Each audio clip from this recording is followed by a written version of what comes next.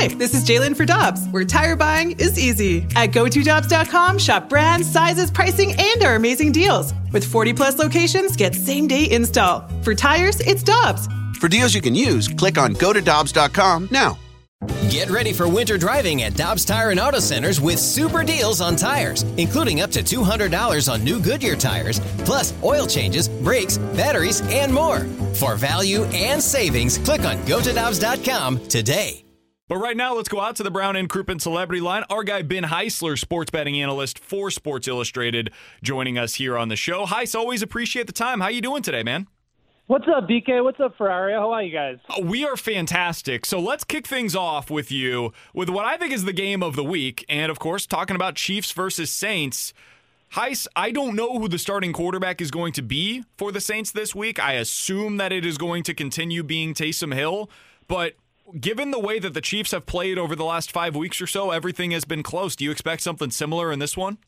I mean, it's hard to argue against it, right? You have two offenses that have the ability to be explosive at times and occasionally a little bit more stagnant for the Saints. And they've really sort of transformed how they want to play over the last several weeks where Taysom Hill has been the starter. At first, it was no opportunities in any sort of the passing game, and then slowly he started to open things up a little bit more. Tough loss on the road against the Philadelphia Eagles. To me, it kind of felt more enigmatic as opposed to sort of lack of preparation or not really understanding how to scout Jalen Hurts.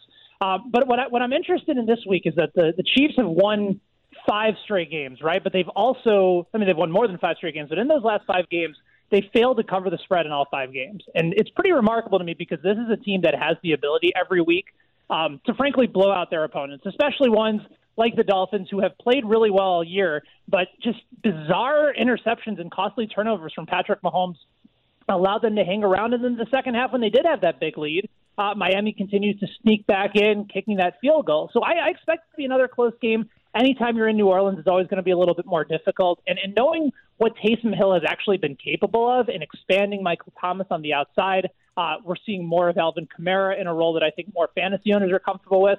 This should be a back-and-forth game, and I'm really excited for it. Speaking of fantasy heights, I would imagine tonight's matchup, Chargers and Raiders, is a fantasy football, if you have any of those players, dream come true, because both defenses seem to allow a lot of passing yards and a lot of touchdowns when they match up. Unless you're a Keenan Allen owner, what the hell's going on? Hey, I'm a Nelson Aguilar owner, Heis, and no Henry Ruggs means I'm in good shape.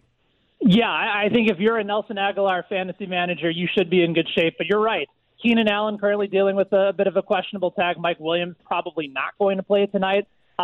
You're looking at somebody like maybe Jalen Guyton has a possibility to be a top wide receiver for the Chargers this week, maybe a lot more Hunter Henry. I still think you'll see some points because both of these secondaries have been torched consecutively over the course of the season, and just points seem to fly over in Allegiant Stadium in Las Vegas. So I'm excited for the matchup. I think it's disappointing if Keenan Allen won't be at 100% and if Mike Williams is out, because I think that helps elevate Justin Herbert to quarterback one type of status.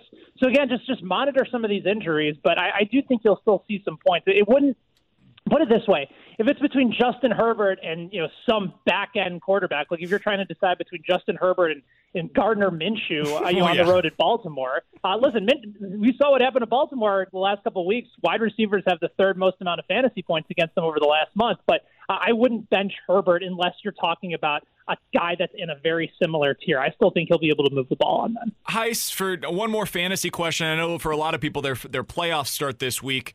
Can they trust Jalen Hurts as a starting quarterback this week against the Cardinals? And if so, how good of a start is he? I mean, he was a very good start last week. He ended up having a touchdown through the air, threw for 167 yards, and he rushed 18 times to go over 106 yards. From a running back perspective, that would be a very solid game, even without a rushing touchdown. He ended up finishing with about 23 fantasy points in PPR leagues.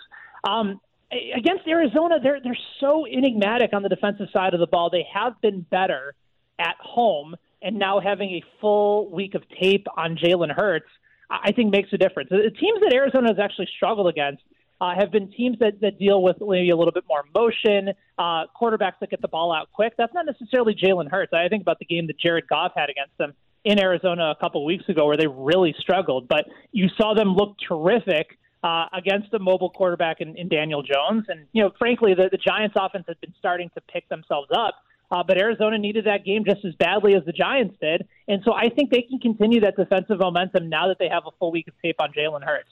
I think he's a solid floor play because he's going to run, but I just don't think the upside is where it was at maybe a week or so ago, knowing the potential for garbage time and knowing that there wasn't a lot of tape on it. Look, Heis, our buddy BK is just throwing a lot of dirt at Mitch Trubisky and the Chicago Bears, even though they continue to find ways to win. I'm a little surprised, though, that this week it's a +3 for the Bears against the Vikings, and a lot of people are selecting the Bears over the Vikings. Am I reading the Vikings wrong, or do we really go into this week looking at the Bears with a victory? I think they can win, and the situation in Chicago is albeit complicated. I mean, I didn't think they were going to beat Houston until maybe a little bit later on in the week when I saw all the different injuries on the Houston side of the ball. And then you could tell from the very beginning that the Bears defense was actually locked in. I thought they quit the week before against Detroit, guys. And so I thought, all right, the Bears are punting on the season. Matt Nagy's lost the locker room, lost the team. I thought they were going to have a full-on Arrested Development style fire sale. But they're still in the mix of it. And the best way for them to remain in the playoff race is to go ahead and beat Minnesota. Frankly, that game against the Vikings at home on Monday night was sort of the pinnacle of disaster. And they've improved substantially on the offensive side of the ball. Trubisky, I think the big thing is when it comes to why the Bears can win is when Matt Nagy gave up play calling and he moved it over to Bill Lazor, who's the offensive coordinator. They basically said, okay, Trubisky has not picked up this Kansas City style Andy Reid type offense, right? Because he just doesn't see the field. And when you don't see the field and you don't go to your initial reads and you give stuff away, you're not going to be successful, and you have a bad offensive line. So what they decided to do was basically try to cut the field in half for Trubisky. They move the pocket a bunch. They put him on the run. They take care of his athleticism. They get the ball out quick.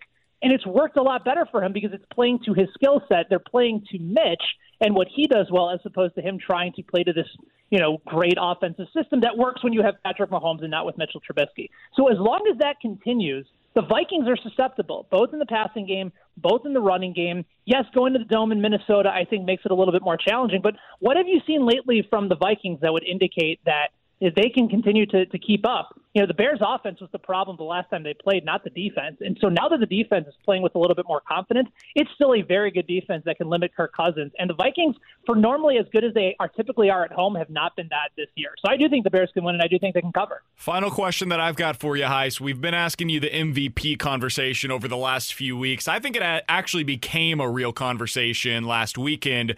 Right now, Aaron Rodgers leads the NFL with 39 touchdowns. He's thrown just 4 picks on the season. Patrick Mahomes at 33 touchdowns, 5 picks on the year. Are we starting to see this conversation swing more in the direction of Aaron Rodgers, in your opinion? Probably. I think they might see the number of touchdowns, and I also think they might see and try to have the conversation of, okay, if you took out one of these quarterbacks on their respective team and went to the backup, would the results be similar?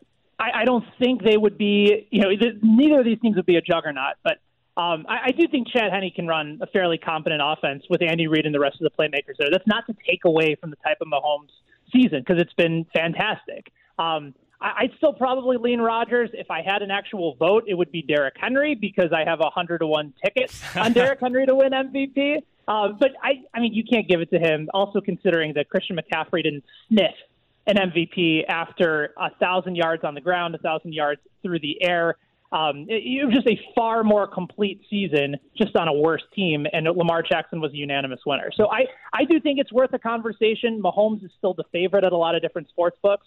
And I'll also be curious as to whether or not both of these guys, if they play in Week 16, Week 17, if they have the number 1 spot in their conferences locked up, and whether that opens up the door for somebody like Derrick Henry if he gets above 2,000 rushing yards and he has to carry his team into the postseason. But I do think right now I probably slightly side with Rodgers. He's Ben Heisler, sports betting analyst and fantasy football analyst for Sports Illustrated. You can find his work there also on Twitter at Benny Heis. Ben, always appreciate the time, man. All the best to you and the family. Have a happy holidays, and we'll talk with you again soon. You got it, guys. Happy holidays. Looking forward to doing this again very soon. With Black Friday savings at the Home Depot, you can get top brand laundry sets with the latest tech to tackle any mess you might face this holiday, like automatic fabric and load size detection for spills of any size, from cookies and milk on your favorite holiday sweater to the toddler of the house discovering just how fun cranberry sauce can be. Make more magic this holiday season. Let your new appliances handle the mess. Shop Black Friday savings and get up to 30% off, plus instantly save up to $750 on select LG laundry sets at the Home Depot. How doers get more done. Offer valid November 2nd through 30th. U.S. only. See store or online for details.